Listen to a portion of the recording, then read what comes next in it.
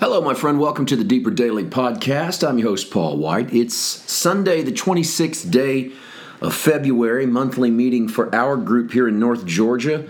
We're very excited about that. We meet with our friends here, and visitors come in from different places. We share communion, share the word. We, of course, record those encounters, and we post them for you in subsequent weeks. And it's always a wonderful time. This will be the monthly meeting for February, and then we won't be able to have another one until April because we go to Israel next month, and we are trying to arrange the calendar just right so that we can make those things happen. Sorry about that. I dropped some. I typically don't try to move something on my desk while I'm talking to you, but I did, and it fell over. So I guess I could have edited that out, but here we are. It's the Lord's Day. It is a day when we come together with our friends, with fellow believers, with fellow sinners, and we talk about Jesus.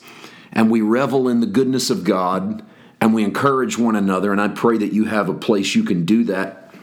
And that if we are your place for a little while, say through technology, YouTube, whatever, I pray that we can help.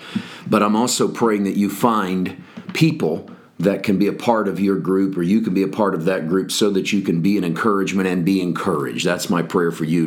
I'm not trying to build some massive online following that looks at what we do as the only way to do it, or our voice is the only voice. We're just trying to help. Just trying to supplement your diet. I'm trying to point you to Jesus. If that can be of assistance, I think that's a great call. And I'm thankful for those of you who encourage us, those of you who help financially support us. We're so thankful for who you and what you do. Well, we are in Mark chapter 4, and we're talking about the parable of the sower. Today and tomorrow, we will finish the parable of the sower as it's laid out in Mark 4. Finish Jesus' explanation of it, because actually it lays out the beginning of the chapter, then Jesus explains it at the end. And then on the 28th, just a couple of days from now, we will air the essay edition for February, and that essay will cover Jesus' explanation of the parable of the sower. And we'll get deeper into that. The things we're missing as we go through it in this run-through are going to be covered in that deeper essay edition. So I encourage you to listen to the essay. This year, we're trying something new where the essays revolve around wherever we are at that point in the journey through Mark, and I think it will be a blessing. Today, I want to conclude the thought on stony ground and then try to get us towards thorny ground, because, of course, that leaves us with the good ground, and that's where we'll try to land before we go into the essay edition.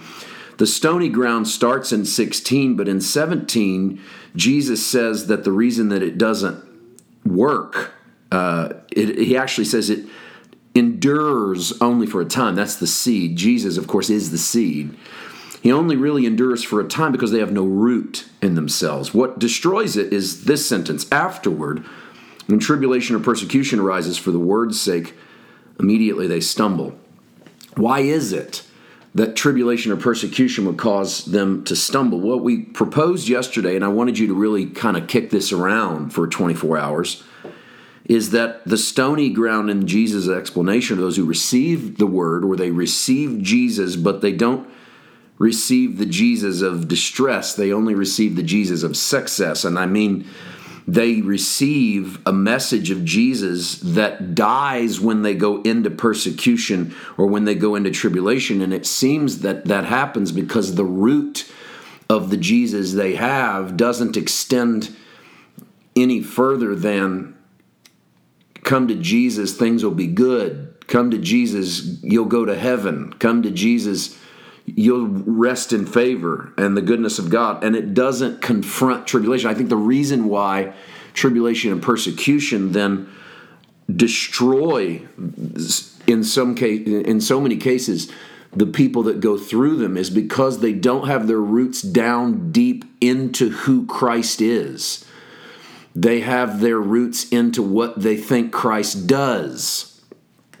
And who Christ is who we're following. It's not what we believe, but in whom we believe. It's why the Apostles' Creed is, I believe in God. I believe in Jesus Christ. I believe in the Holy Spirit.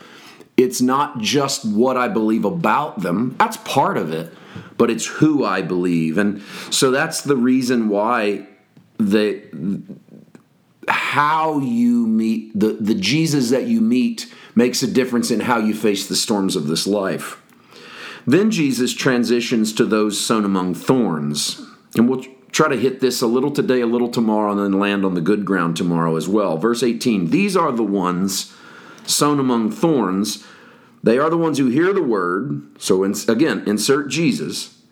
And the cares of this world and the deceitfulness of riches and the desires for other things entering in choke the word, and it becomes unfruitful. And this appears to be, they're sown among thorns, so it gets into some good ground. Things happen, but it's the stuff going on around them. And specifically, not tribulation, not persecution. That's a roots problem. If they had better roots, they could survive that. But it's the cares of the world, the deceitful. Jesus gets pretty specific. The deceitfulness of riches and the desire to have other things choke out that version of Jesus that they have. It's sort of like the worldliness in which we live becomes more attractive than the Jesus which we know. I think it's obvious as you listen to Jesus describe these soils. We are not to look at the soil and go, oh, I'm that one. Oh, no, I'm that one. Oh, I see my neighbor as that one. Oh, I wish I could be that one. No, we are to realize that we're all of them. At one place in our life, we have things that are just picked up and carried away. At other points in our life, we don't have root. At other points in our life, we get infatuated with the system of the world or the cares of this life.